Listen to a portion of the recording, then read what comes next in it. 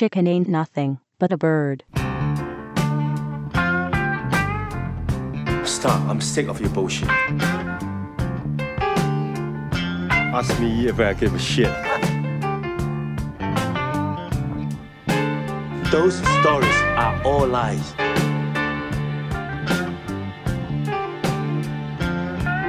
I think the shit's about to hit the fan.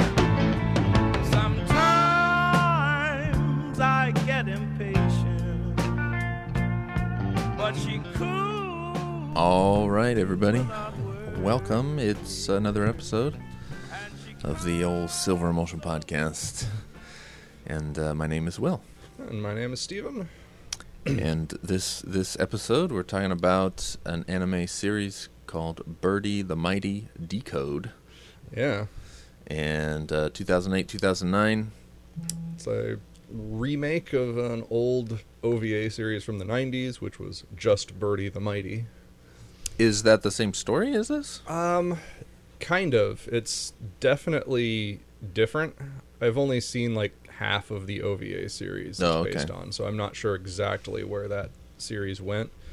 But some of the guys she fights in the very beginning of this series are from that OVA series. Oh, okay. So they're reinterpreted and reimagined in here. So is she like looking for the Ryunka? I don't know if the Ryunka's in it, but I do know she's chasing down what were their names? Like Giga and Bacillus. Okay. So she fights those two guys in the OVAs. Okay. I know that much at least. Well, maybe the second half she gets the Ryunka going. Yeah. Yeah, it's been a little while since I managed to see those, but that's unfortunately out of print at this point. Yeah. A little trickier to track down than some other stuff. So does she share the body in that one? Yeah, it's that same. So that's like the basic premise. Right, the basic premise is the whole body swapping. Yeah. All right. Well, but this series, Decode, season 1 and 2, it was both directed by Kazuki Akane. Yeah. Who directed the Escaflowne. Yeah. So I did not remember that going into this right away, but I must have known at some point because it is written on the box. But it is on there. Okay. But I did not get this knowing that going into it. I had kind of heard of this and heard that it was a good one, and so I saw a cheap copy of it and said, I'll pick it up and see if give it a whirl. And it was pretty good, I thought. So yeah. So you've seen it. I've seen it a couple of times before. Yeah, okay. A while ago, back whenever I first got it. So not a decade ago, because I think it was already out for a while by the time I picked it up. But yeah, close to a decade ago was probably when I first got it. I've seen it a couple of times in between. But well, it's about when it came out, 2008, 2009. That's about a decade ago, yeah. So 10, 11. So maybe a year or two after that when I finally got a hold of it. But yeah, all right. Well, what should we say about this thing? Season 1 is its own thing, and season 2 is its own thing. Yeah. They kind of are together, but they intertwine a bit, but it's clearly their own individual arcs. Yeah, like it is slightly setting it up in the first season for different things that it expands on in the second season. But does it? It's little name drops here and there. Just okay. like I don't think you would really notice it unless you've seen it before, because they mention I guess the most obvious one is that Birdy is an Ixorian Alton. Yeah, and they do talk about that. They say that all the time in the first season. They call her an Ixorian Alton. Yeah, but they never. Know what the fuck that is. They don't expand on that. But it is like they call her that, but they don't call any of the other Altons Ixorian. They just call her like. So if you pay attention to that, you'll realize they never call anyone but Birdy an Ixorian. Yeah, and so there's little things like that just aren't expanded on in the first season. Yeah. Like Violin. They talk about her too? Yeah, she's mentioned a few times. You see a image of her every once in a while, and it's like just so you know that she was raised by this robot named Violin, but you don't know anything about it, and you don't know what's going on with that. But it's it's just little things like that, little images and names and things that wind up actually meaning something later in the second season. So I'm pretty sure they had planned all that out ahead of time, and maybe we're just kind of hedging their bets if it didn't take off and they couldn't do a second season. They didn't want to have too much dangling over you of like, but what about this? And because it definitely, you could just end it after that first season. Right. That's kind of one of the things that's weird about this one, is that it's like in one season it does what most series would have done in 2 seasons. And in any other series, at least classically, they would have taken 2 seasons to do that whole Ryunka arc. And well, and I'm glad they didn't. That would be kind of long. Yeah, usually it's like that would have been the entire story, and you would have had a 25-odd episode series to just cover all of that. Jesus. So I remember the first time watching, I'm like, wait, are they already saving the world? It's only like episode 10. What's going on? Yeah. One thing that I noticed about this, the first season they save the world, and then the second season is more low-key. Yeah. And it was just like, oh, okay. Yeah, it's kind of interesting on that. There is a very noticeable shift in there. Yeah. And at the same time, it shifts focus to Birdy more than Senkawa, who's kind of gets this even time in the first season. It's really all about them trying to share a life in the same body. And and it is still like that in the second one, but it's not as much. Yeah, it is more Birdy focused. Yeah, he kind of becomes less important to things, and only shows up once in a while. But which, like, it kind of makes sense because it's just like he's just some high school kid, so who cares? We've got aliens and spaceships and shit to deal with, so come on. Like, we want to see the aliens and But it's also kind of an example of what I've noticed and is of shifting into the, like, setting it up in a way that, like, because the first season you're just kind of set up with Senkawa and dealing with his life, and then it's introducing these characters and you kind of grow to like them, and then it kind of gets, as much as it's not about saving the world, the second season is a lot just darker and heavier in its themes, and just like really, and I don't think that would have worked on its own without that first season to build up your awareness of the characters and their, like, if you had just dropped in and not known who Birdy was, and just suddenly you're going into this whole arc about her childhood and stuff. Yeah, it works more as a thing that you're expanding. Yeah, you enjoy that second season more because you already know who Birdy is and you want to find out more about her rather than just getting dropped in there would be kind of weird. Right. Yeah, it shouldn't be reversed or anything like that. No, it works as a second thing. I've seen a couple other series that wind up working that way. Yeah. Steins Gate does that. Like, the second season of Steins Gate, I think, is actually a lot weaker, but I enjoyed it because the first season set the characters up, and I liked the characters because of the first season, so I wanted to see what happened to them. Yeah. And so that made the second season work, even though it wasn't as good as the first season. It's like a Godfather 2 is arguably better than the first one, but it works so heavily on everything that's done in the first one that it's like, is it better? Because without that first one, if it was just that second movie, it just wouldn't stand on its own. It's just, I don't know. It's working on the first one so well. I don't know. You got to watch those. Yeah, I guess so. They're fucking good. So did you enjoy all of the regular slice of life stuff going on in Birdy? I honestly did not. I found it to be, in this one, usually I do. Yeah. In this one, I thought it was kind of just like extra stuff that didn't really matter. Yeah. It seemed like what's the point of this? Like, I don't know. Like, I don't think that I really learned much about that kid, the main kid. Right. Or it just seemed like filler almost. because I felt like that arc of Ryunka, it's like 13 episodes.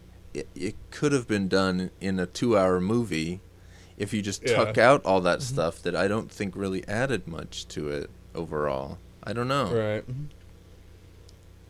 It's just, I don't know, all the school stuff. Like, what is the point of that school stuff? Because I know it's like you're supposed to learn about this guy and he's got his friends and whatever, but like, do any of those people matter that? I guess in the first season there's the romance part, and I do like that. That was fine, right? Because that has its arc and it's like tied into the whole thing, and that makes sense. I get it, but like the friends and the journalism thing, and I don't know. It's just kind of whatever. Yeah, it's just the random anime student life thing that is. Yeah, it didn't seem like anything. It feels more like it exists to be living up to the standard formula of anime, but. Right, but fuck that. Let's do something cool and new, and why do we have to adhere to formulas, you know? I don't know. It just, I don't know. I didn't understand why it was there.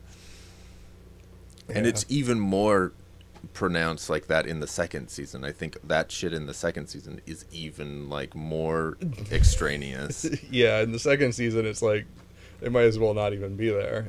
Like, what is the point of any of that stuff in that? At least in the first season, it's kind of related to that kid, and so like he's with tied the girl up in it, and the Ryunka and all that stuff, like it kind of makes sense, but I don't know. Yeah, I think this story on the whole could have worked without the whole body swapping gimmick if it had just been Birdy and no high school involvement at all.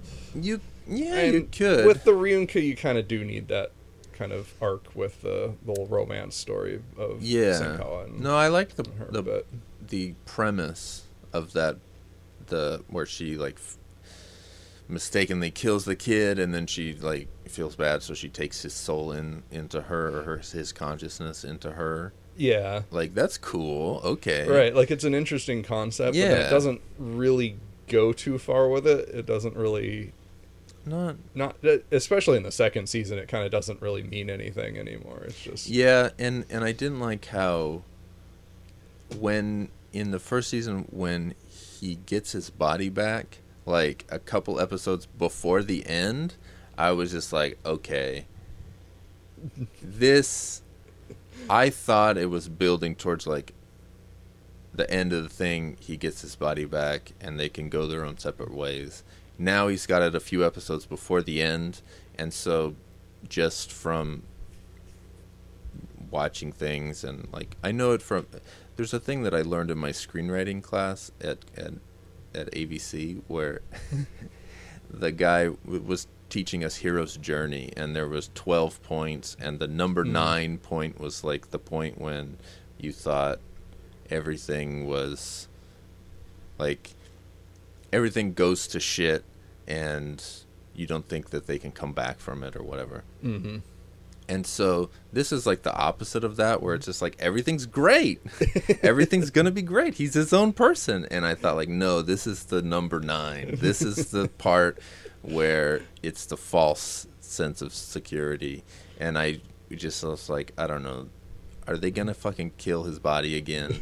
And then, like, fairly soon after that, they introduced the way to kill get the Ryunka, and it's just like, of course they got a body that they just can dispose of, like, and so I thought it was kind of it kind of frustrated me a little bit in terms of just because I didn't think that it necessarily had to be so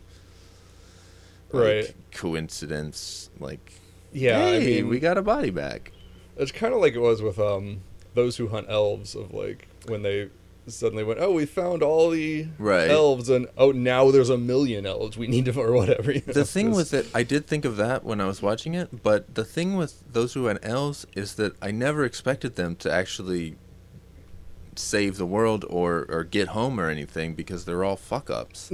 So like I expected them to screw it up again, and so in this I didn't expect that, and it's like in this thing, it's not a comedy. It's like dramatic. It's supposed to be shit with some weight, and so I just I was just like, come on, man. I think that is probably the weakest point of the series, is how they juggle the body swapping and how it doesn't really feel like both sides of that are important enough to sustain it.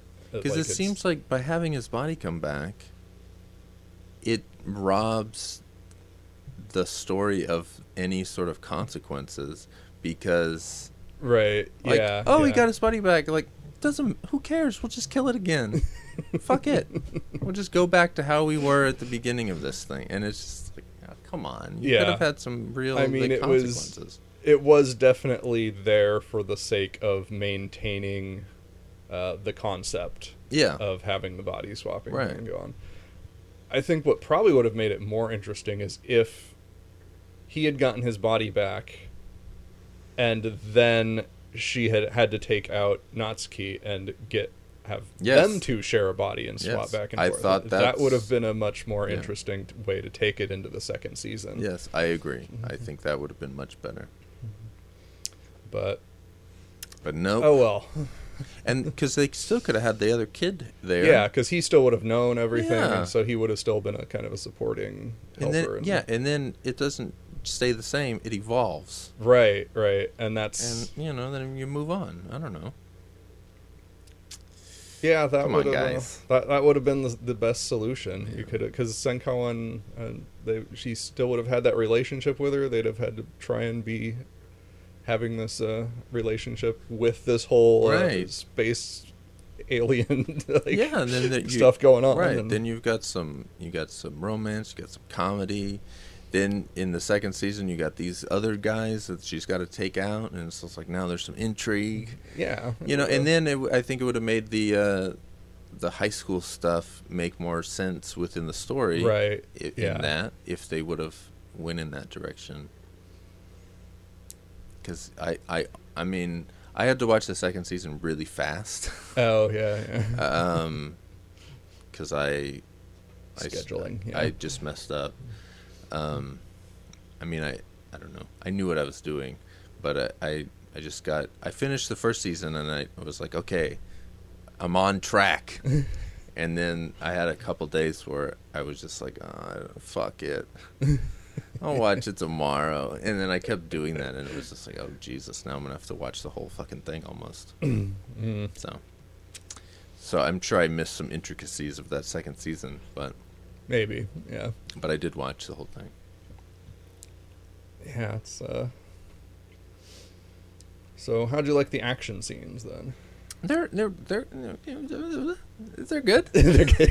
All right. I don't know. It's like any action in anime where it's like I don't get into it in the same way, right, as like regular action. But it's solid in this for sure. Yeah. It's interesting because this time I kind of really noticed that there's a lot of shaky cam in it. Yeah. And it kind of dawned on me that like, I was like, wow, wait, they're actually using a lot of shaky cam, but it kind of, I realized, like, they're kind of using it well, I think. Yeah. In that they're not overdoing it, even though it's, like, constantly there. Yeah. It's not so shaky that you can't see what's happening. Yeah. Like, it only shakes a little bit, as opposed to, like, when shaky cam is bad and it's just, you can't see anything. Right. It's just like, what the hell are you doing? Yeah, so it's like... And maybe that's because it's animation and they can have a finer control over it than you could with just waving a camera around. But I kind of feel like you could do that with... Well, yeah. Anyway, I mean, there's quality handheld camera work. I mean, it's a thing. It's been a thing since, whenever. Yeah.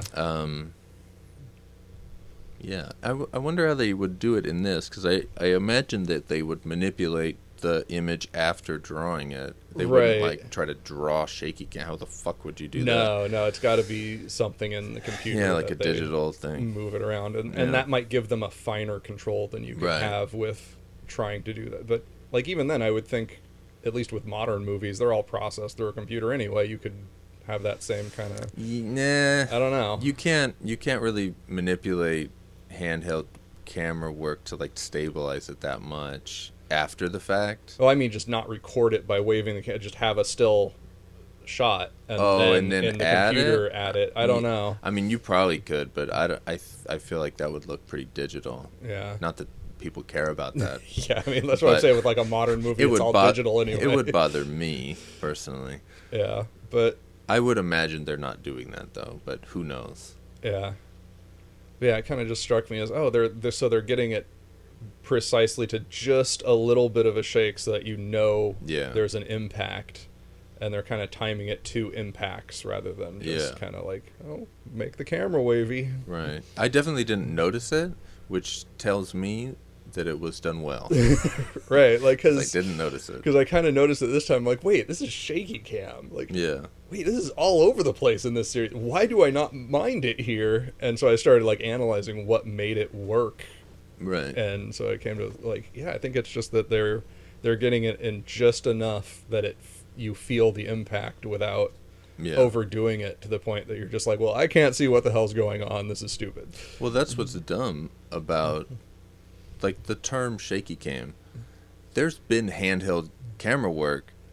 Like, I don't know about it in American movies, but I know for a fact that the first handheld camera work in Hong Kong was One-Armed Swordsman in 1967. So it's at least been around since then, and I would imagine since well before then. Definitely, like, I know, like, French New Wave movies are a lot of handheld, and that's like early 60s, maybe mid 50s. I'm trying to think. That's I don't know if those are 50s. I don't know. Anyway, it's been a long time since I've delved deep into fucking Truffaut and French New Wave stuff. But anyway, handheld in those movies, people don't give a shit because it's they're not trying to, like, viscerally create action. They're just it's a tool. And then in the 2000s, somebody went nuts and decided to, like, fuck it. And maybe because they were using smaller digital cameras, or like Blair Witch was an actual, like, just fucking home video camera.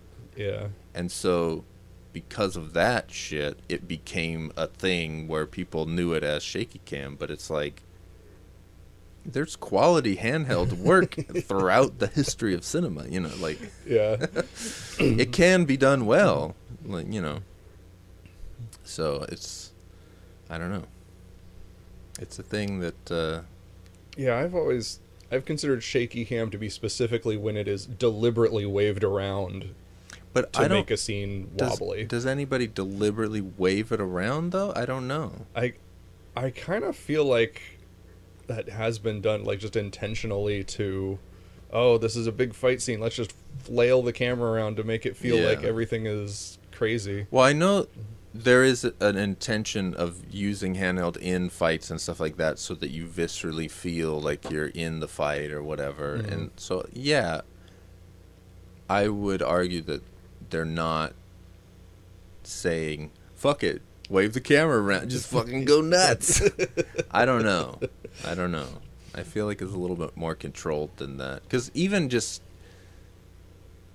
like, using the camera itself, like, you don't have to wave it around that much for it to be fucking nuts. So, I don't know. Yeah. Yeah, maybe. I don't know. I haven't worked on a movie with action scenes and shaky You never cam, tried to shoot anything? No, not really. A little video camera or anything? Not outside of, like, a tripod, but. Oh, well, yeah. If you try to handheld stuff, you better have a steady fucking hand if you want it to actually look like it's not fucking wild and crazy. They do have on some newer video cameras a stabilization thing, and I don't know how it works or what, but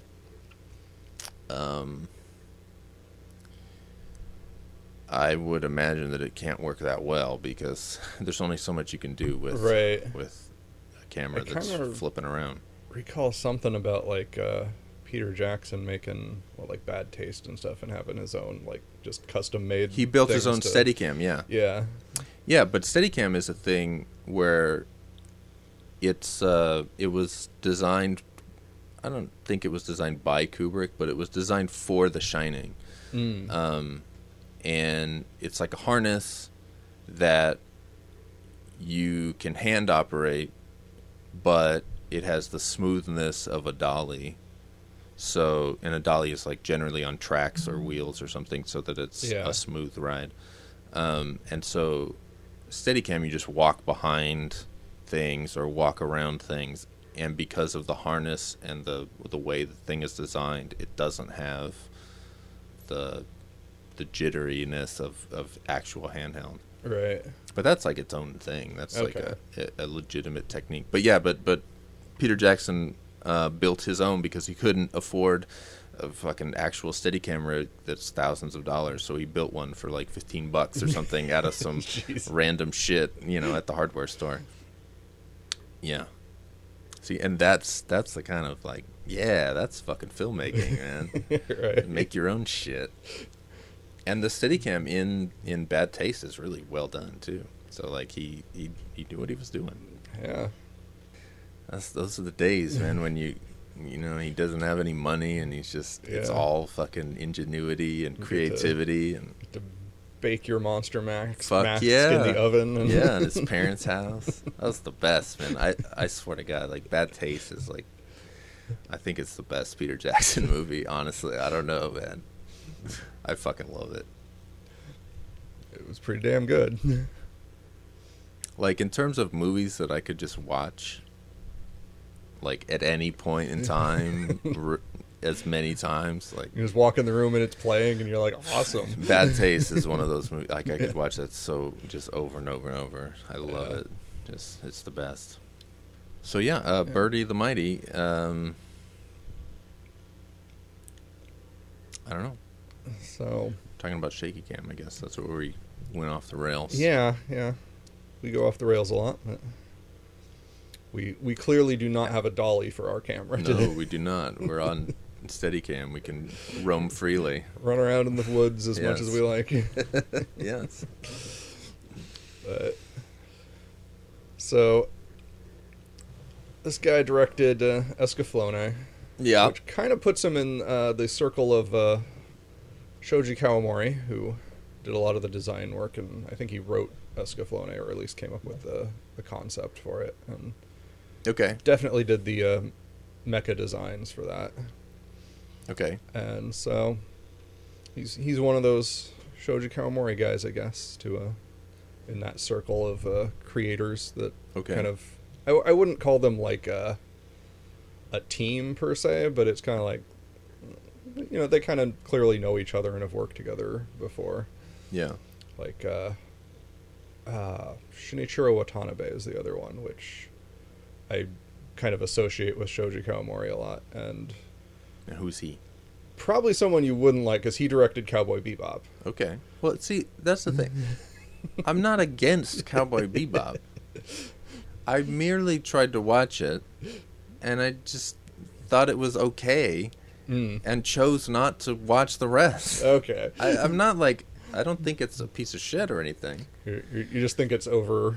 I don't know why it's so popular. I have no idea. I watched, like, I don't know, not maybe half of it, but I don't know, 5, 6 of them. And it was just like, I don't know. Like, there's things about it that are cool, but I don't get it. Yeah, I think it wound up being so popular in the West just because it was kind of a parody of Hollywood production stuff, and that it takes a lot of concepts from American series and stuff. So it's got, for someone who has not watched a lot of anime, it's an entry point where they can kind of get it, know what's going on. It feels familiar enough that they aren't totally lost on what this show is doing. Right. It's not like Japanese high schoolers. Yeah,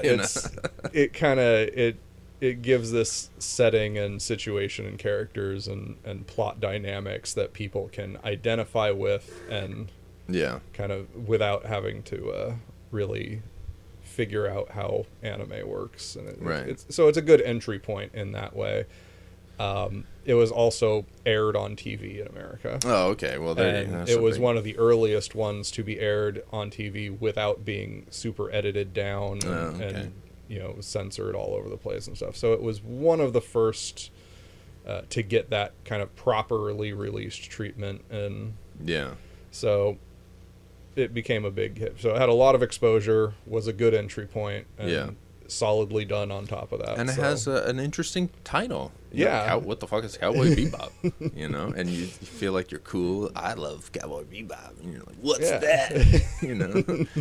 Right. You don't understand, Mom.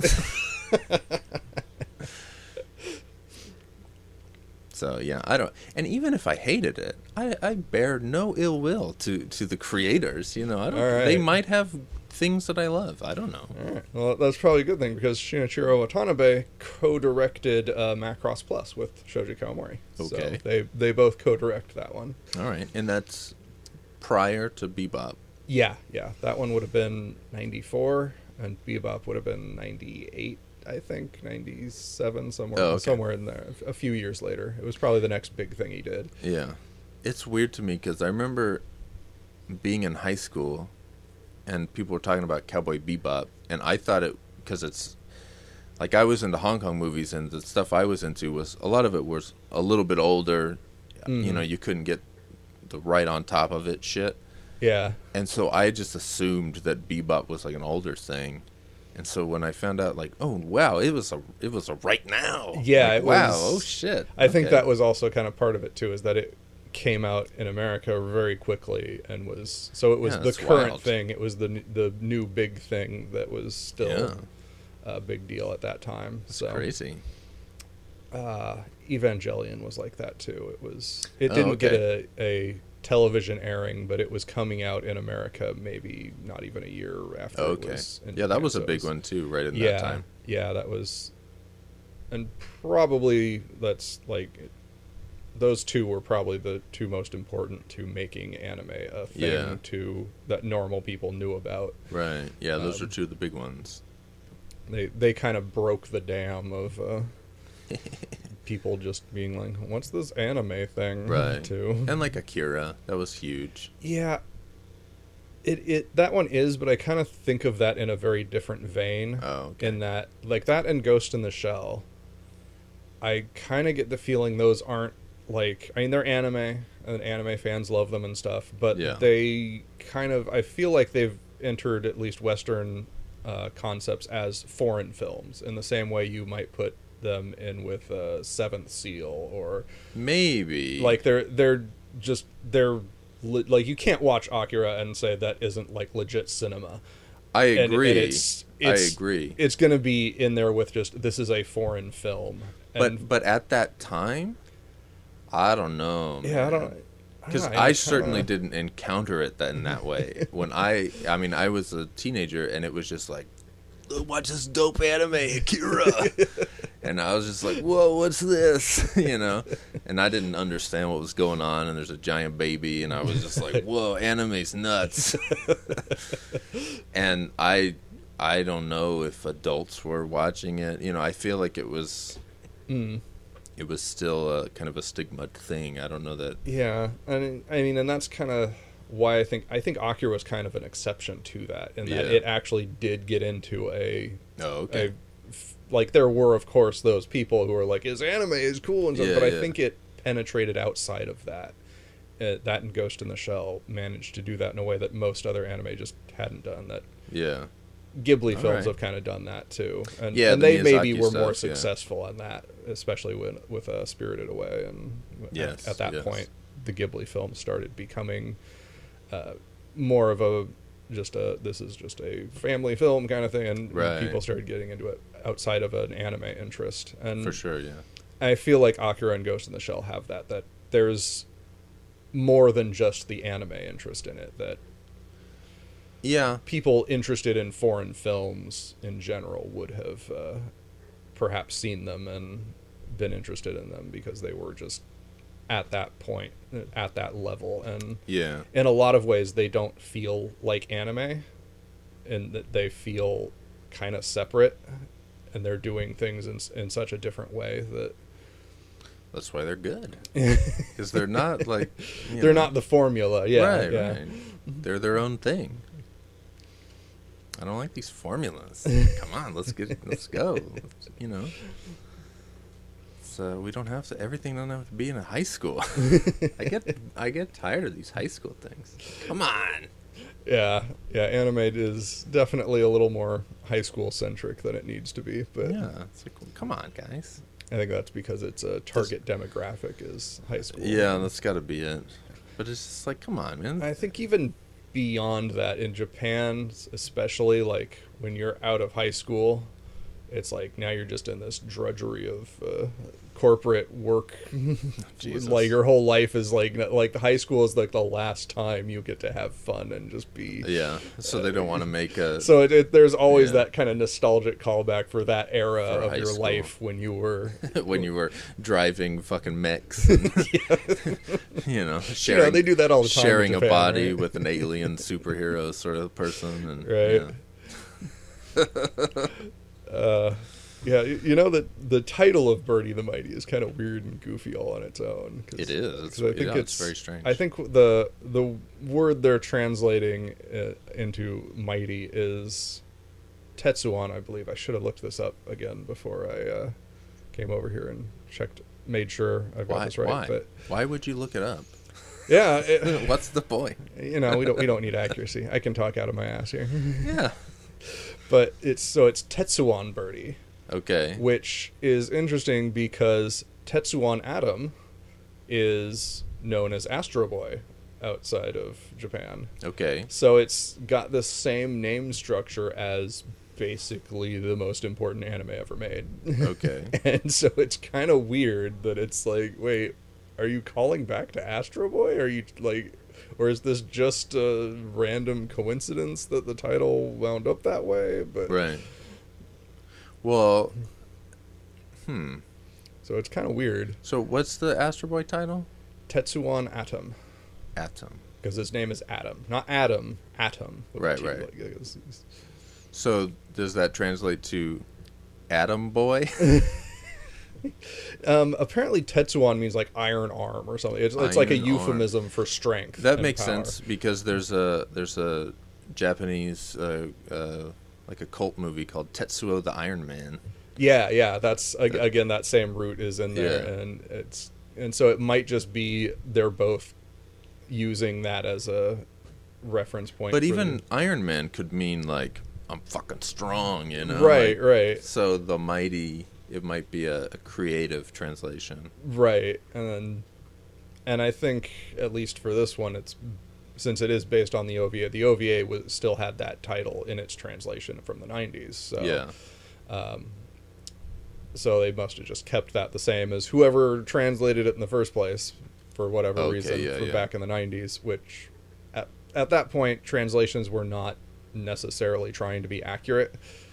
In the 90s, you did not get the high level of detail to the translations that you get with this series, where we've got the standard alternating of translating the song lyrics and showing the phonetic lyrics. I always enjoy that when they show the Japanese subtitles, the phonetic, because the pronunciation, I'm not trying to learn the song or anything, but the pronunciation when you see the word and then you hear it is so unique in terms, because it just is not like English. Right. And I always find it interesting to see how they phrase things and the pacing of it is always a little different than what you expect. And, it's cool. I enjoy that when they do that. I don't know that I learn anything, but it is always sort of like, oh, look at that. Oh, shit. Yeah. And the end credits are done very weird in this as well, where they shrink it down and put it off to the side so that they can have the English credit scroll on the right without obscuring the Japanese credits, which are in the actual thing. So it's really weird how they did that. I've not seen that before. I wouldn't be surprised if the Japanese version just doesn't shrink it down. No, I'm pretty sure it doesn't. It looks like they just shrunk it and stuffed it in the side. See, I wish they would just keep that Japanese thing and then just run the English shit at the end. Like, yeah, and that's what I usually see if they try to preserve the Japanese credits. Yeah. What I might more often see is an extra feature where they'll have the clean credits, or they'll have the original Japanese credits or something like that as a bonus feature on the disc. But I just don't know why they have to change shit. Just leave the shit as it is. Like, don't fuck with it. You know? I don't know. It's Yeah, just it's weird kinda- to me. It is kind of weird that they do that, but hey, at least they didn't like screw with the title screen and the title pops up. It's in Japanese. Yes, it is. At least, small favors, you know. A lot of times that'll get changed into a English version of it. Yeah, and you can usually tell it's like, oh, they did that Right. after the fact. Yeah. Okay. Especially if it's a little older, where it's Right. like some old video thing where you like can see it come up and it's like, definitely that's a new thing. Okay. Yeah, I think the English version of Sailor Moon was kind of infamous for its I'm sure. its opening I'm credits sure. being nothing at all related to the Japanese opening credits. But Yeah, because that's back in the that in was Old West days. Yeah, that was back before people knew what anime was. So Yeah.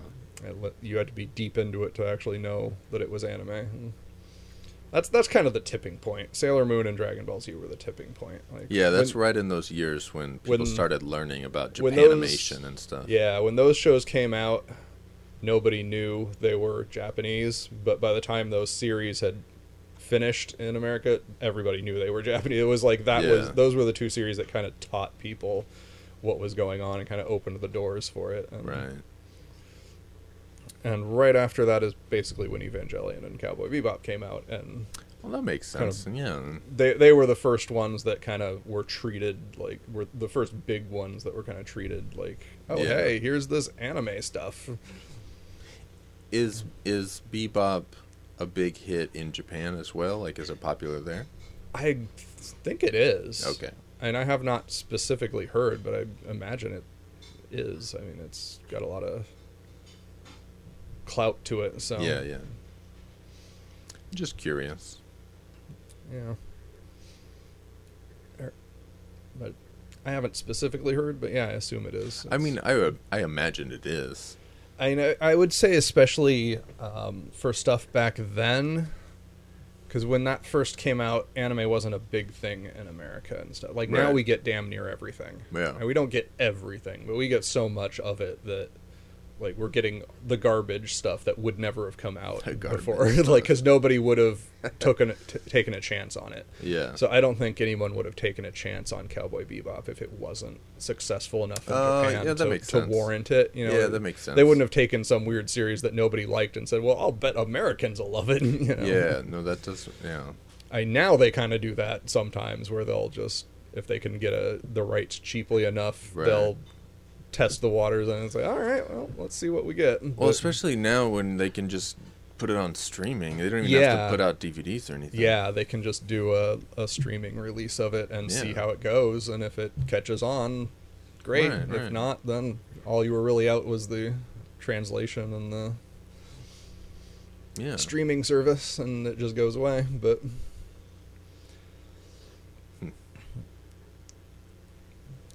so there's one other, I guess, major show this guy directed. Okay. It was called Noin. Noin. I think Okay. it's Noein or something weird. Like it was some weird Yeah. spelling word, and I've just wound up calling it Noin. I don't know what else to call it. But Fucking yo noin. Avoid the noin. That's It was- just think of that fucking Noid from yeah. Domino's. I don't remember that series too well because I saw it a long time ago. Okay, so you've seen it. I saw it, I think, in the very dawn of Netflix streaming. The dawn of Netflix streaming. That's a while ago. Yeah, like back when it was still just a free part of your subscription. Yeah, They didn't have a when they were separate thing Just for getting it. it going, yeah. Yeah, they like first started it up, and so I remember when they started that. And it was just like, oh, now you can stream movies. And I was like, man, who the fuck wants to do that? That's dumb. And look at me now. yeah. I remember I got a disc for my PS3 to Yeah, the yeah. Netflix disc to stream Yeah, with. yeah, I had that for the Wii. That's funny. Yeah. So Now it's the whole industry. It's Yeah. just like, it's crazy. So I must have watched it using that disc. Okay. And that was back when they had no language options at all. So any anime that was on there was pretty much guaranteed to be dubbed. And Yeah.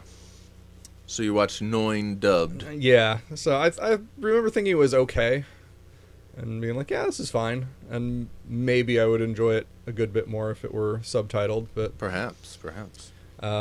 it didn't leave much of a mark on me. So Okay. Timeline, where does it fall? I think it would be before this. Before this, after... Yeah, after Escaflowne? After Escaflowne, for sure. It's definitely a 2000s thing. But Okay. I think it was a little before Birdy, so probably like halfway in between those two or yeah. something. That's my guess. I'd have to look up exact date on it, but so just a little side. So 2 out of 3, because you like Birdy. I like Birdy. I like Escaflowne. 9 was fine. I didn't have any problems with it. So, but that's different than because Escaflowne, you're like you love that it. that one is definitely one of my favorites. And then this from one, you love it to it's fine, I guess. That's a pretty big gap. Yeah. So I kind of want to go back and watch 9 again, subtitled, and as an older, wiser, theoretically person, see if it catches me better. Give it another shot. Yeah. Because I haven't seen it since then. Bust out your streaming disc and check it out. Right. Yeah. So what did you think of the crazy sci-fi? The crazy sci-fi. All the aliens and Birdy and the technology and stuff. How? The thing with the aliens that kind of was fucking with me was everybody was like a different animal and shit. Yeah. And I was just like, why? Why are they all different animals? Are they all different from different planets? Are they all what is this one race of people that just happen to be different animals? I was like, what is going on? So I was thinking more about that. It was just kind of weird. I mean, it was cool, they're all like, oh, this dude's a dog, and this guy's this fucking grasshopper dude. That's cool, but I just wondered why. And I was thinking about it in terms of, Mass Effect, where, there's the aliens, and you got the Krogans and Solarians and all that stuff. And I just imagined if they never explained any of those aliens, and you were just running around just with these people on your team. Yeah, and you're just like, who the fuck is this guy? Why does he look like this? And you just never got any explanation. That's how I felt when I was watching this. I was just like, what the fuck? And so I don't know even if they gave an explanation I would care about it, because it doesn't need to be there for the plot. Right. But I did kind of want to understand more about why. Yeah, I assume they're all different alien species from different planets. That's what I imagine. But why are they all Earth animals? Why aren't they weird fucking alien creatures, Yeah, I kind of mentioned, or at least went in this direction when we were watching Macross and talking about that one, and how that series was trying to kind of take all of the weird sci-fi concepts and make them make sense. Yeah, you've said that and before. So you had the Zentradi are humans. They look like humans. They act like humans. Why are they humans if they're aliens? And so it tied that into an explanation. Yeah. And that's what Macross did that nothing else did. That it was right. Okay. And so it's just kind of why are you could go to Star Trek and just be like, why are all the aliens humanoids, and why can Klingons reproduce with humans? Yeah, what on earth is how does that make any sense? It's just kind of such a standard sci-fi thing. That's true. Yeah. And so Macross was kind of unique in just being no, we're actually going to explain this and have a reason for it. And so Birdy is just one of those other series that just doesn't try to address that. Okay. It happens, and oh well. Yeah, I guess that makes sense. I expected more from it, though. Maybe it's because I'm playing Mass Effect, so I'm deep in that, and it's that has a lot of lore, doesn't it? A lot of data logs or whatever. It does, but I don't necessarily. I did when I played the first one. I was fucking locked in. I loved the world, and I was reading everything. And so I got really deep into it in that game, but the other ones I didn't so much. But this one, I'm playing the newer one, where you're in a different galaxy. So, like, you're meeting new species and stuff, or new planets and races and things. So I'm sort of in that mode of, like, ooh, who's this guy, and what's he doing, and what's his whole thing, you know? And so I think that's why I was more, like this guy's a grasshopper. Like, I want to know more about that. And it's just not there, so. Yeah. I mean, it's fine. I guess you could take out the high school stuff and add in Grasshopper World, but. Yeah, a little more explanation of yeah. all that. And I think they could have kept going. I think I would have liked to see a third season on it. Yeah, they probably could have done that, yeah.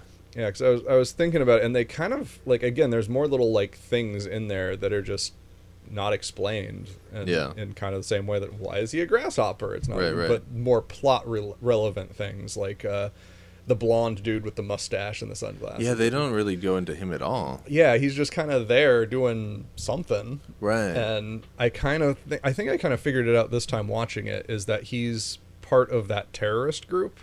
Okay. And I think that terrorist group, their leader is hiding out on Earth, and he's the agent for that group, and so he's trying to find the Ryunka because they want it for a weapon for their terrorist group, and I think that's where they were going with it. Okay. Because there's kind of a line there towards the end that the crazy wolf girl who likes to kill everything. Yeah. She drops at somebody during one of the last episodes where she says, "Oh, I'll just tell the cops that your leader is here." When she's talking to that blonde guy with she tells him that, "Oh, I'll tell the cops your leader is on this planet. What'll happen then?" And so I kind of think a third season would have grown out of that after she got arrested and interrogated, she would tell them that, and that would be Birdy's next mission, is to stay on Earth and find the leader of that. That makes sense. So I think that could have grown out and expanded things further if it had kept going. Yeah. So that would have been interesting. Well, I wonder if that's where the comic goes. Like, is Maybe. Actually, didn't look into it. There's got to be a manga of it. There is. Not sure whether it came first or later. Well, there's an 80s one. Okay, then the 80s one definitely would have been the first. And then I think there's a newer one that's around this time that this one may or may not be based on. I'm not sure, but yeah, and the 80s one definitely predates the anime series. Yeah, so. Predates the first anime series. So. Yeah. Yeah, that would be interesting to see how far it goes, and that might actually be why there's so little explanation of stuff. Is if the manga was much more expanded out, they might have just not bothered to put in all of that stuff. Right. Yeah, I mean, I don't know what the benefit of it would be, really, if you're not going to explore, Grasshopper Dude. What's the point of dumping all this knowledge on Grasshopper Guy if he's just going to be in that position that he is in the story already? Right. Like, there's no point to that. Like how in the first season they talk about her being I don't know the word, but whatever the thing that the other time portal dude is in the second season. Yeah, the Ixorin. Yeah, Ixorin or something. It's actually kind of funny that's actually kind of a quasi translation. I would say that when you actually listen to them speak, it's Ixiora. Okay. But then on the subtitles they add an N at the end to make it like an English thing. Yeah, kind of to put it into that English phonetic system of. Yeah, so it makes sense. It sounds like a group. Yeah. So it's I kind of noticed that this time. I was like, oh, that was an interesting kind of translation quirk in there. Yeah, but like they mentioned that in the first season, you don't know what the fuck they're talking about. Right. And then they blast into it in the second season. Yeah, in the second season it really dives into what that means. And season 3. Grasshopper time. Maybe we'd find out more about him and why he's so badass with 4 handguns hanging from the ceiling. Like, in that one scene, we get to see him shooting stuff. Yeah, I mean, sometimes the mystery's better, but yeah. So how about her training instructor, Skeletso? He was always fun. Yeah. Just all shouting and likes to get in a brawl. Yeah. I think when he first showed up and he's like, "Oh, you seem weaker than normal." It's like, "Yeah, I got this other consciousness." "Oh no, you got to get rid of that. It's ruining it." It's like you need to be strong. I liked that guy. Yeah. I like the crazy jackal guy too, who was always bragging about how he went to college, so he's like better than everyone else. Man, I don't even remember that. That was early in the first season, I think. Does he show up a lot? No, he was just like 1 or 2 episodes, okay. and then they like kill him or arrest him or something. I forget, but oh man, it's like when they go back and they like bring the dude's body to get repaired, and they spend a little time on their homeworld just to see it. And he's up there. Yeah, and he's man. going like they have to arrest him or something because he's some weird terrorist. He was like this jackal looking dude, and he's just all like he built some weird robot for his like college class project or something. And he's running around with it, and he's like leading this gang of weirdos. Who are just, oh, okay, wow. And they're all. That's kind of a weird, goofy bit there. That's funny. It was with the there was that really, really stupid girl who was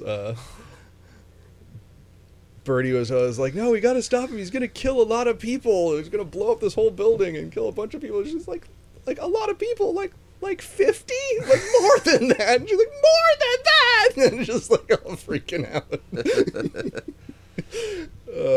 She was fun.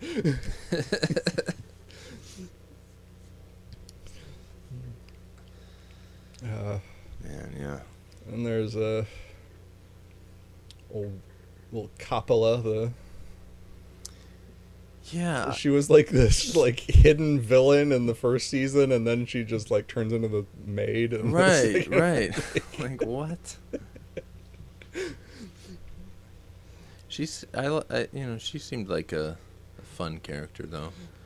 I felt bad for her at the end when they just like just arrest her out of nowhere. Well, it just seemed kind of odd anyway. Because I mean, I don't know, maybe because I wasn't remembering everything, but yeah, she was a weird one. She's kind of like at first you kind of have like, is that a guy or a girl? Like when she first shows up in the that's right. And with the little parrot and stuff. Yeah, and so she's going around like manipulating the Ryunka and stuff. That's right.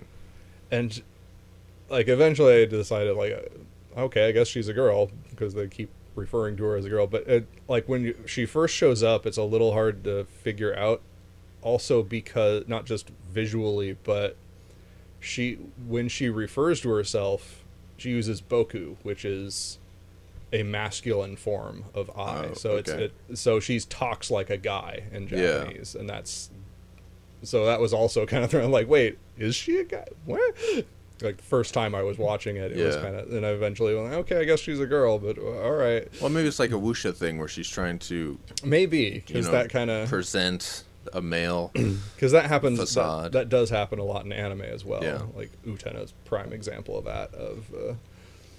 So that kind of thing does happen. There's a lot of gender fluidity in anime in general, which is also why it was throwing me too. Is like it could easily be a dude just kind of very girly dude. That happens in anime from time to time. So the body swapping thing reminded me of this movie I saw when I was a kid. This Steve Martin, Lily Tomlin movie called All of Me. This fucking Lily Tomlin dies, and there's some like supernatural thing where she wants her soul to go into like a younger body, but it goes into Steve Martin instead, and so then he has to coexist with this other consciousness inside of his head. I forget how it plays out because I literally saw it like when I was 5 or 6 or something, and I don't think I've seen it since, but it really stuck with me as like an interesting thing. So one of the things I liked on this was her nickname is Berserker Killer. Yeah, okay, right. Like it's like Birdy, the Berserker Killer. They only used that a couple times. Yeah, that's another little thing that's mentioned once or twice in the first season. Yeah, and then it comes into play more in the second season, but it's still like so low key. And I kind of like that it's low key. They don't make a big deal of it. Yeah. It just kind of like at some point you realize after the flashbacks or during the flashback scenes, when you realize like, wait, she got that nickname because she killed berserkers, not because she is berserk. And because those robots she beats up as a little kid are called berserkers. Yeah. I was like, oh shit, like that just, and it just suddenly changes that she goes meaning fucking of it. ape shit and like rips that one up. And it's like, oh, she killed berserkers, like, and that's must have been where her nickname came from. And it was just kind of like, oh, that's cool. That just kind of like shed a whole new light on it. And yeah, I never even connected that. That makes sense though. Yeah, yeah, because in terms of her character, she's not a berserk killer or anything. Right. So it's kind of like, was just like, I thought it was just some sort of like a, she's like a cop, so space cop. So I thought it was like her reputation of just like her in the convict circles. Her they talked her up to this point where she was this fucking killer, but she's not actually in real life. But but no, it makes sense. Okay. Yeah, and that's like I like it because of that. Just like it's cool. This evolution of it. It doesn't like just. You're kind of like, that is a weird name for it. Then you're like, oh shit, I get it now. Like, yeah, that's cool. Like I love that kind of shedding light on it in a way that is kind of very subtly done too, because it never points it out to you. It's only there if you connect it. Yeah, and I clearly did not connect it. That's what the podcast is for. You connect stuff and you bring it to me, and then I go, oh, that's how it works. Okay. So there's something else this series did in the second season specifically, and when she's killing those berserkers is the first time it happens, and then in that very final battle with Nataru it happens again, where the artwork goes all squiggly kind of. I loved that. Yeah, that was my favorite part. Was like, why didn't we do the whole thing like this? I mean, I get that it's for effect, but right, and like I think it was done well, and that it was specifically timed to these super emotional moments where it really worked. And like you said, like if it had been done the whole time, it would have just gotten old. And right, no, it was done for effect. It worked. It's great. It looks awesome. I just personally, as a fan of shit like that, I want to see more. Yeah. Like I find that way more interesting to look at than just standard anime stuff. Right. But I get why it's not like that. I think that's why, like that show. What was that called? Kaiba. Yeah, Kaiba. Where it was like really unique looking. Yeah, I found that to be more interesting because it wasn't just your standard sort of anime thing. Right. That was one that I like. I knew nothing about that series. Had heard nothing about it. I saw the cover art and went, "What?" Click. Yeah, it was a good instinct. Yeah, because it was just. That's the kind of thing that I look at and go, okay, there's something interesting going on here. I want to see what's going on. Yeah.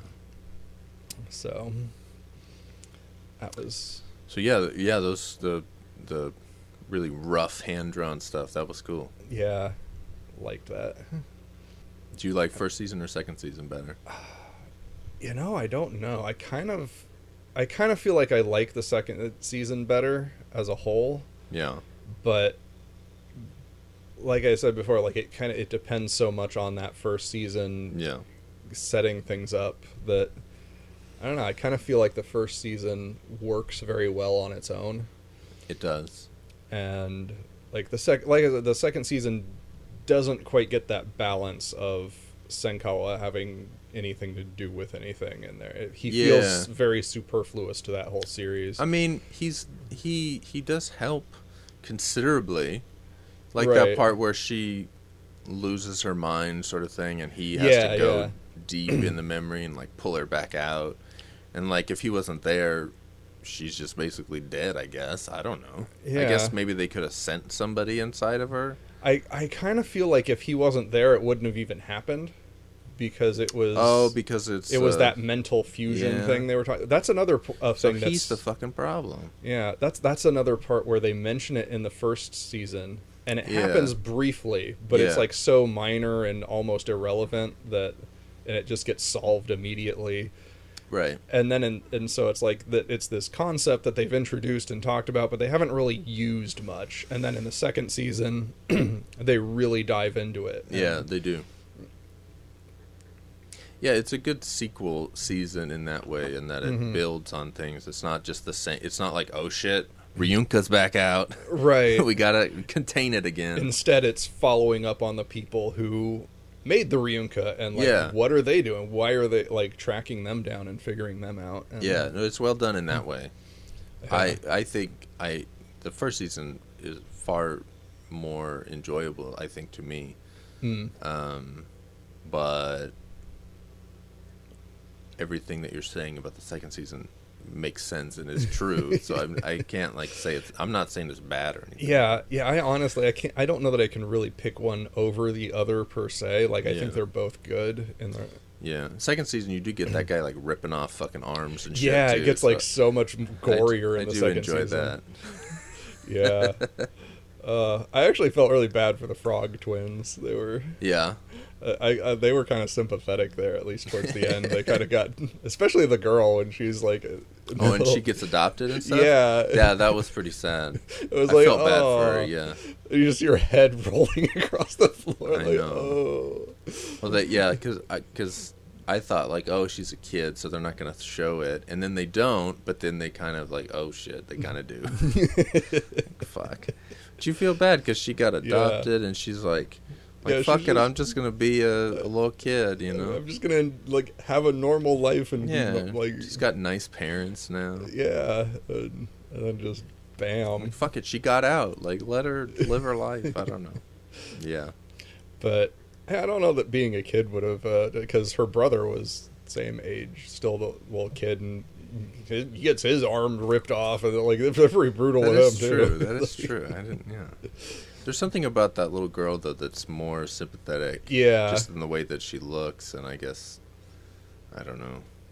I guess because they built up that family thing for her. Yeah, because they didn't really do that for the brother. He was because there was quite a bit after he dies where she's kind of on her own. Right. And it kind of builds up this sympathy for her, trying to figure out what to do now, and just trying to live. And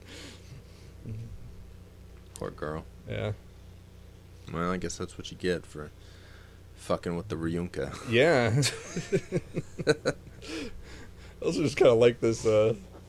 At some point earlier, I know they're just like climbing around on the buildings. And just this little like ribbit and jumps around like a frog. It's just kind of funny. It's just, I liked the little frog twins. They were fun. Yeah, anytime there's a humanoid frog, you know, you gotta hand it to the creators. I'm a big fan of the movie Hell Comes to Frogtown. Movie starring Rowdy Roddy Piper and a bunch of humanoid frogs. Hey. Guys in frog suits. There's a whole series of those, but I've only seen the first one. The other ones are like these. I think the first one is still fairly low budget, but it's like shot on film and it's got some clout to it. But the sequels are like shot on video and same directors and everything, but they just like went super low budget, and I just never saw them. But man, I want to see them so bad. Kind of makes me think of a death kappa. Not really a frog suit, but kappas are kind of frog-like. Yeah. Well, yeah, and that's newer. That's like 2010, so it's like legit digital video, but Hell Comes to Frogtown is like 85. Oh, wow. Okay. And then the shot on video sequels are like fucking 1990 and 91, so it's like big box fucking VHS cam and like those. That's the days when shot on video horror movies were just starting to be a big thing in like direct to video stuff.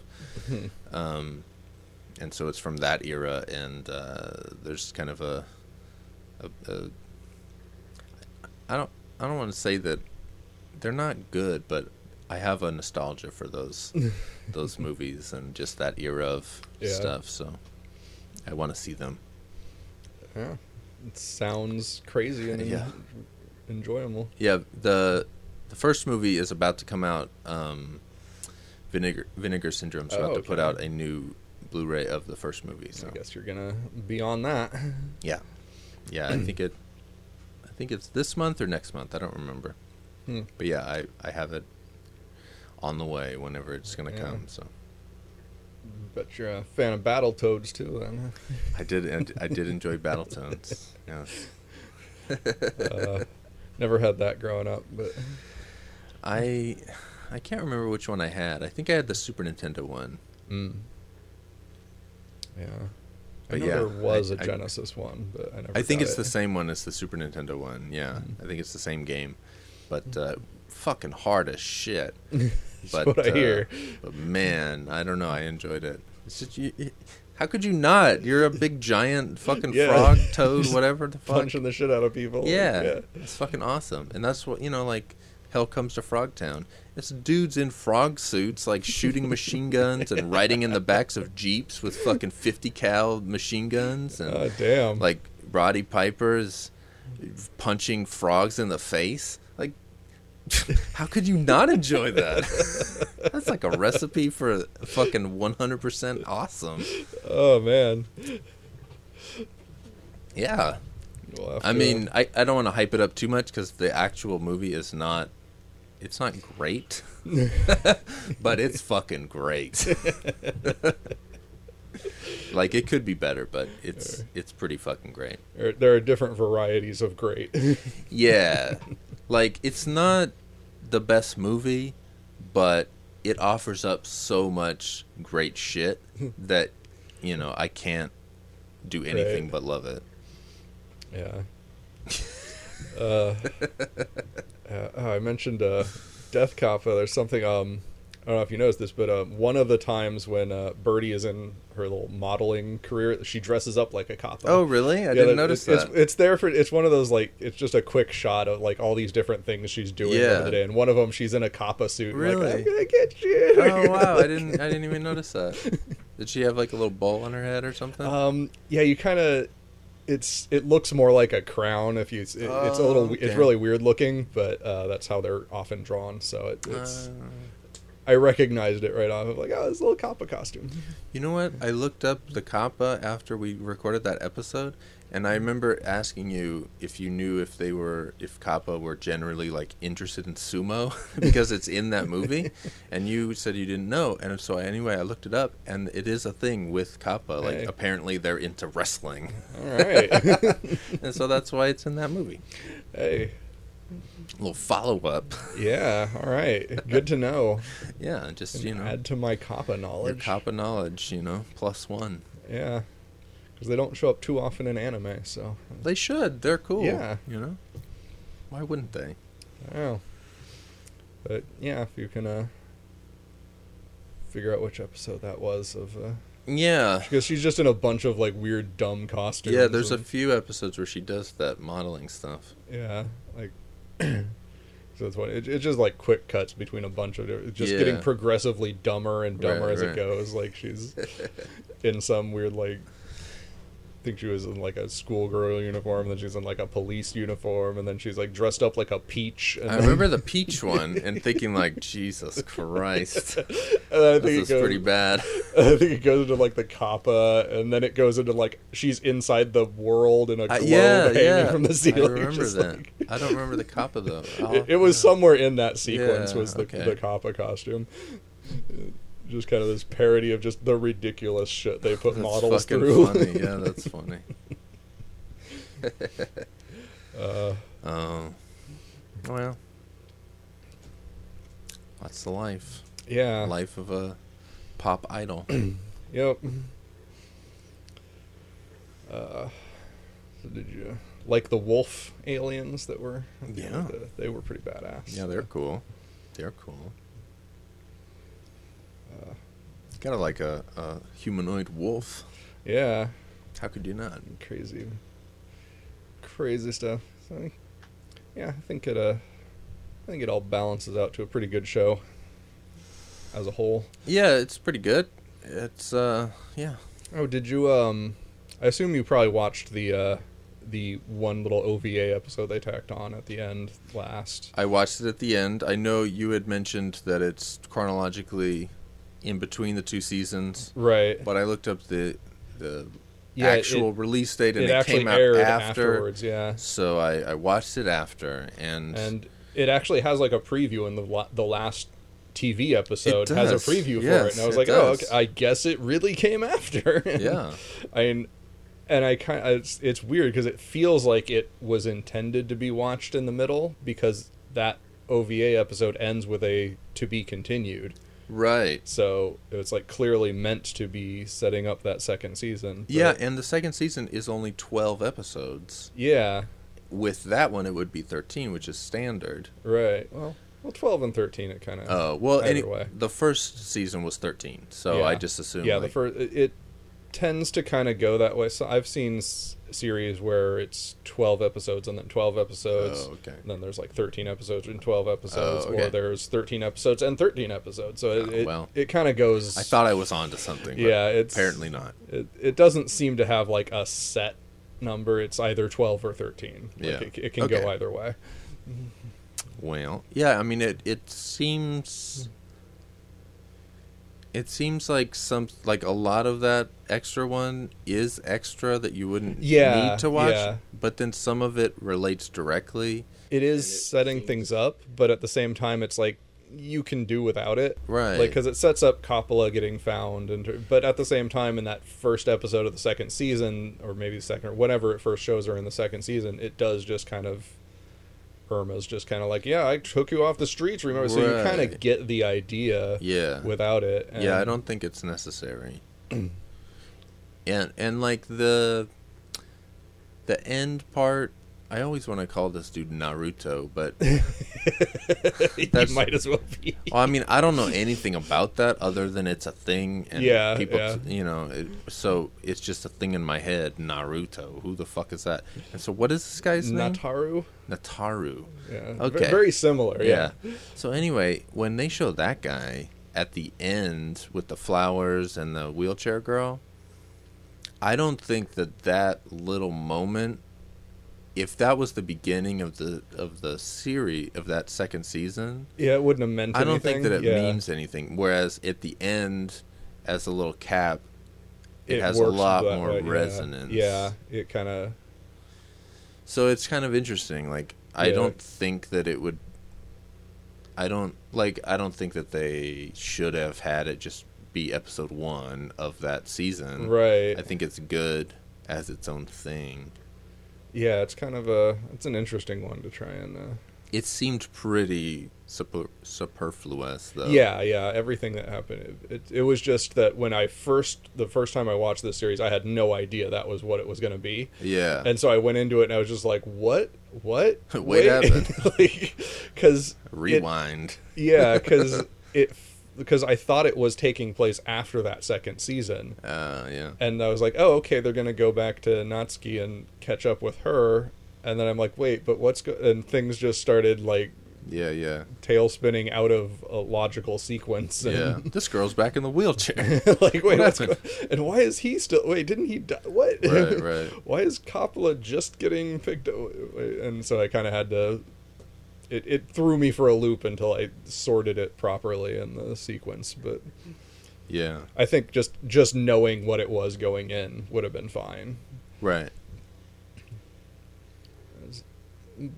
But at the same time, I think it works fine if you do watch it in the middle.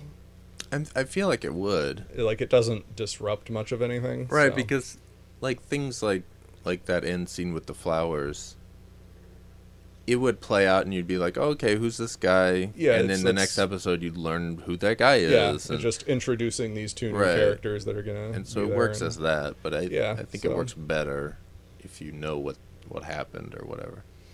Yeah, so it's an interesting both ways. One. Yeah.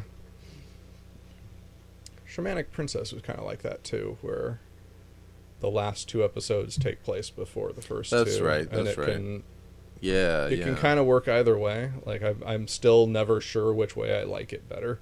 Yeah, I forget what I came down on. I feel like I said that the prequel stuff was better if you knew what was going on. Yeah. Because that's generally what I say about things like right, that. I think we were kind of on that side of it at the time. If that's the way that they came out, I'm a big stickler about chronological order and the way that people are putting things out, as being the way. Because, like, the idea of like the Star Wars movies, people watch fucking the prequels and then they watch the new ones. It's just, the old ones, and it's just like I get it that it's story in that way, but, like, I don't know that they work that way. I don't know. Yeah. People watch whatever the fuck you want in whatever order you want, but I'm gonna do it however I want. I'm gonna start reading every book backwards. I'm gonna start with the last chapter and work my way back. I used to do not that specifically, but I used to always read the last sentence of a book when I was starting the book, and I would think about it like, ooh, like, what could it mean, as I was reading the book, and I enjoyed that for quite a while. I did that, and then I just was kind of like, what am I doing? Yeah, I mean, I can see that in that the first and last lines of a story, or at least the scenes or something, like the beginning and end should kind of complement each other in some way. Yeah. And so ideally, yeah. The problem being that by the time you get to the end, you've probably forgotten what the beginning was. So it's probably seeing them right in close proximity to each other can make that connection clearer and make you think about it more cleanly, I guess. Yeah. But I haven't done that in a while. That's old Will, or young Will, I guess. I'll have to time jump, like, in my head, I just keep hearing Naruto. Nataru. You could call him by his, like, doctor name of Shinmyo. Yes. If you can remember that one. I don't even... I mean, I remember that they called him that, but I would have never been able to pull that out. Yeah. That kind of... the way that they... There's a scene, and I think it's in the second or third episode of that second season, where... So... The fugitives are being killed, and in whatever episode it was, it's clear that it's that guy killing them. Yeah. And then at the same time, they're cutting back to that same guy at the restaurant when the Ryunka goes off. And people are, like, turning to ice or whatever the fuck glass or whatever it is. Yeah. And, like, I got super confused because I was like, they're cutting between these two things. Is this guy bilocating? Like, what is going on here? And then I thought, well, I'll learn about it in the next episode. And then they never went back to that until the very end. They sort of show that scene again where he's back at the thing, and it's like they explain it a little more. But I still don't know why they put them, edited them together in that original instance. And it's just like, what the fuck was they trying to confuse me, man? It's not cool. Maybe I'd have to, because, like, I've seen this before, so I kind of knew what was going on in that scene, right? So I'd have to, like, look at that again with that thought process of how confusing is this layout, because I kind of already, as it was happening, I'm like, oh yeah, his friend dies from the Ryunka, and he's pissed and getting like, okay, I remember that now. I guess because that's before his dad dies, so I guess that is that's his I guess motive. They juxtapose that to show you the motive, right, of why he's killing these people who got the Ryunka. But I totally did not connect that. Yeah. I was just like, whoa, he's fucking, this is sci-fi anime. He's fucking bilocating. Like, what the fuck? And he's like wearing different clothes. Like, whoa, this dude is like got some crazy powers. Yeah, and he does. He can jump through time and shit. It was just a flashback to the first season when the Ryunka exploded and blew up that whole part of the city. And but you just had not. That was a little scene that had not happened. You know, you didn't see it. You were just seeing it for the first time there. Yeah, so it was just that. Yeah, but that threw me for a loop. Okay, I get it now though. Yeah, because the whole time I was watching, I was just like, why is he killing these people? Like, what the fuck? Like, I get that his dad died, but that didn't happen until a while in. Like, why is this guy doing this? And then at some point they mention it again, and it was like, oh, okay, yeah, he's pissed off about that. Oh, okay. Yeah. I must have known that, but I forgot. But I never knew it. So, okay. Yeah, just... like I said, I watched that second season pretty, quickly. It was like, okay, that was... like 3 days or something. Something that, like the last by you. The last 2 days, I probably watched like 10 of them. Oh, jeez. So I really had to speed through them. Yeah. But yeah. Okay, well, that makes more sense. Yeah, he's just kind of his best friend again. Yeah. And that's somehow in all that, that's why the little girl's in the wheelchair too, is that she was injured in the explosion. So, and that's why at the end of the series she's walking again, like they get her crutches and then she's walking. Right. Well, I got that she was injured and that she was not like disabled. She was gonna recover. Right. But I didn't connect that like, oh yeah, it was fucking Ryunka time. Yeah. I guess it makes sense because they're like exploring the ruins and they're talking about it constantly. So. Right. And in that second season, when they do that high school stuff, it's usually about that. They're exploring those ruins, and that's all the aftermath of that first season. Yeah. So. All right. As usual for me, I watch the thing and I'm just like, this shit doesn't make sense. And then we talk about it and I'm like, oh, it totally makes sense.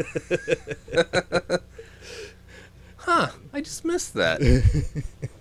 It's not in tune with that anime storytelling. No, I'm mechanics. really not. Yeah. I don't know. Maybe one day, but until then, I guess we just have to keep talking about them so I fucking connect things. Yeah. Oh, well. In the end, it happened. The connections were made, so, that's the point of talking about stuff. You know? Get to understand them better. Yeah. So, any thoughts on the credit music that you... Any thoughts on the credit music? You mean like the songs that they have? Yeah. You tend to have a interest in them sometimes. So. I enjoyed them. They were good songs. I wasn't like super into them, but they're quality songs. For some reason, I always loved the first season end credit music where he's skipping along and high-fiving everybody. Yeah. For some reason, that song I always like. It's just this happy, cheerful song, and it's often a weird juxtaposition because it suddenly kicks on after some tragic cliffhanger, and then just... No, I do like that. No, I liked the songs. I often... Like when I'm putting music together for the podcast where I'm picking songs and stuff, I love the feeling of music and whether they evoke a feeling of like, no, this is a closing thing or this is an opening thing. Like I like how music is that, and I really enjoy listening for that. And I thought that the songs that they had were perfectly suited to their places and stuff. I really liked how that one is like ba ba ba ba da ba da, and it like pumps and it's very poppy and it pops out of like the darkness and stuff. Yes, I love it. I don't know that I would listen to them like outside of the show, but they work. They work. Yeah, they're generally fun for this one. Like I remember when I got into Attack on Titan, and I fucking got into the songs, and I was just like, "Fuck, these songs are dope," and I downloaded them, and I was just like into them. And then I don't know, like a year later, one of them just randomly came on shuffle, and I was just like, "What the fuck is this song?" It's like, Jesus Christ, and because the music in that show is like Japanese metal, and so it's just like, where did this song come from? And then as it went on, I was just like, oh, wait a minute, this is that Attack on Titan song. I know this song. And I like remembered how it was going, and you can kind of sing along a little bit. To like the melody, not the, I don't know Japanese, obviously. But, right. So. I like the main theme that plays a lot. I can't think of it right now, but just the score. Yeah. They played a lot throughout the show. Yeah, it's kind of interesting. I thought it was well done. Escaflowne was very musically heavy. It's true. And true, not just that it had good music, but that the music was tied into the pacing and stuff in very deliberate ways. And it seemed much less so for this. It's not as... For sure, yeah, much less so. But still, there were occasional little good, moments where it was, yeah. And that main theme I thought was pretty solid. Yeah. Yeah. Oh, one thing I liked about this one was the previews, the next episode previews. Yes. I don't know if you watched them or...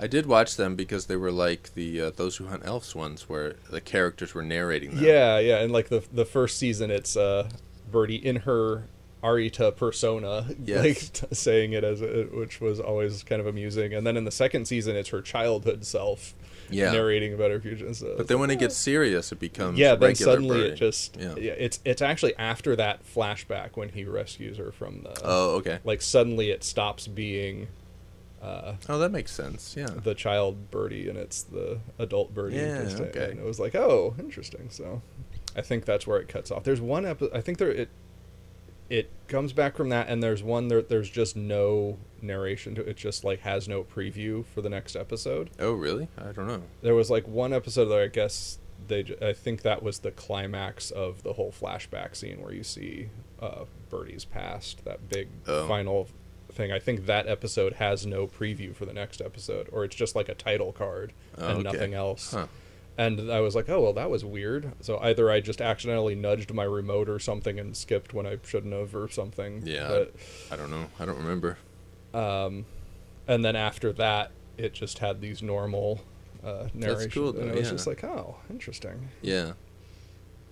But, yeah, I always like it when they do interesting, weird things like that. Yeah, usually I don't watch them because it's just fucking scenes of the next thing and it's whatever. But in this one, I watched them, and it was just scenes, but they're narrating it, and then I wouldn't even remember, like, going into the next one. It was just like, oh, okay. I remember really liking the ones in Escaflowne as well, like right from the first time I saw it. Like nowadays, I don't watch them the first time that I'm going through a series. Like, I don't think I've ever watched them before for this series because usually I just skip them. I'm like, no, just show me the episode. Yeah. But like when I was watching Escaflowne for the first time, I would just watch all the previews. And I always loved the Escaflowne previews, even though there was nothing in there. It was just the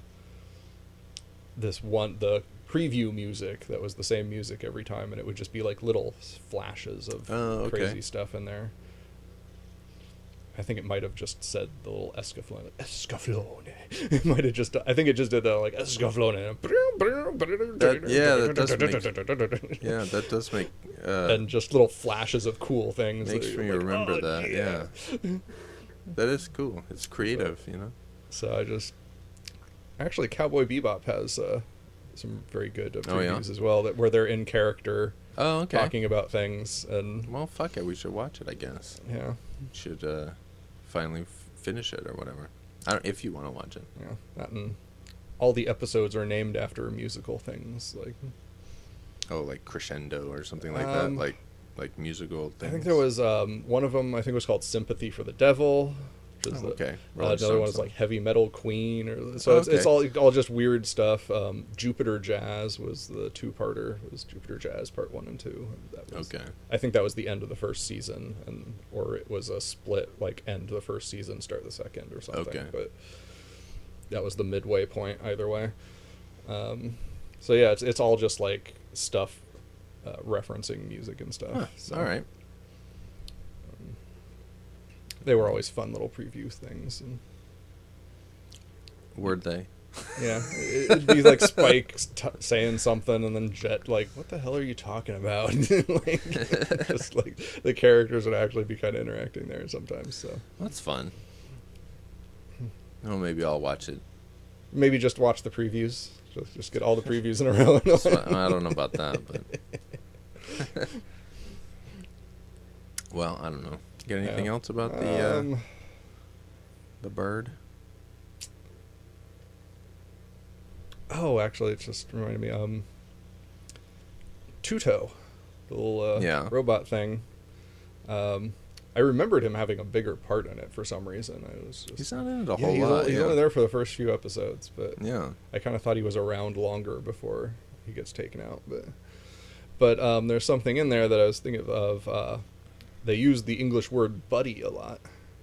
Okay. Which is very, very similar to the way they pronounce Birdy. If you're listening, like it's actually kind of difficult to tell when they're saying one or the other if you're just listening to it. And yeah. Like, I wonder if that was like intentional in some way. Of like Birdie's your buddy. She's like she teams up with you. She's like helpful or something. I don't know. Yeah. I'm not sure if they were trying to make some kind of thematic connection there, or if it was just random coincidence that they were like, "Hey, this English word sounds cool." Yeah, who knows? I don't know. Yeah. But, yeah, I always liked Tuto. It was... Yeah, I was sad. I thought it was a thing where, you know, he got smashed and then he would get a new body or something, you know? Yeah. But and just, nope, gone. He's just gone. Yeah, it's like, what the fuck? Yeah, that was kind of a sad moment. Yeah. I was like, oh, Tuto, no. He was fun and entertaining, even when in his little... Yeah, and he's got that weird... He looks like... Hey, did you ever make fucking octopus hot dogs? Where you fucking cut them and then... No, he does resemble that. Yeah. I know that's a very popular thing in Japan, is to cut the hot dogs open and then cook them so they turn it is? And then like draw little faces on them too. So okay. Like that'll happen a lot when you actually Tuto gives a little lunch to Senkawa that one to like the little bentos they call it. Yeah, the bento box. That's something you'll see in a bento. Okay. With, some amount of regularity, is little hot dogs like that. Well, that's cool. I didn't know that the Japanese people enjoyed that. I enjoyed it as a child, and so he might have been designed off of that in the first place. Perhaps that's what he reminded me of. I thought it was just like, oh, I remember those. I should make those. I enjoyed those. You never made those when you were a kid? No. Oh I never found out about those until I started watching anime. Really? And I was like, oh, and that's when I learned they existed. I thought it was kind of a Japanese thing. But. Oh, well, I don't know where my mom learned it, but she knew how to do it, and she's definitely not into Japanese stuff, so she got it from somewhere. Yeah. I don't know. Maybe it's one of those things that's just passed down through humanity, you know, the earliest humans, Neanderthals. It's like those myths and legends that have parallels across the cultures. Joseph Campbell, you know. He forgot the hot dog octopus as one of the human universals. The lost chapter of Hero with 1,000 Faces. The hot dog octopus. The octopus hot dogs, yes. His grand masterwork lost into time. We could have solved the origin of the human race if we hadn't lost that chapter. It's the missing link, man. All right, well, anything else about this thing? I guess that's about it. We can close it there. All right, I guess that's it. So, see ya. Chicken, nice fried chicken, barbecue chicken. Won't you send it down the line? Say, everyone's talking about chicken. Chicken's a popular word, but anywhere you go, you're bound to find a chicken ain't nothing but a bird. Some people call it a fowl. That's the story I heard. But let them call it this and let them call it that. A chicken ain't nothing but a bird. You can boil it, roast it, broil it, cook it in a pan or a pot. Eat it with potatoes, rice or tomatoes. The chicken's still what you got. Boy, it was a dish for old. Al Pollo Logo.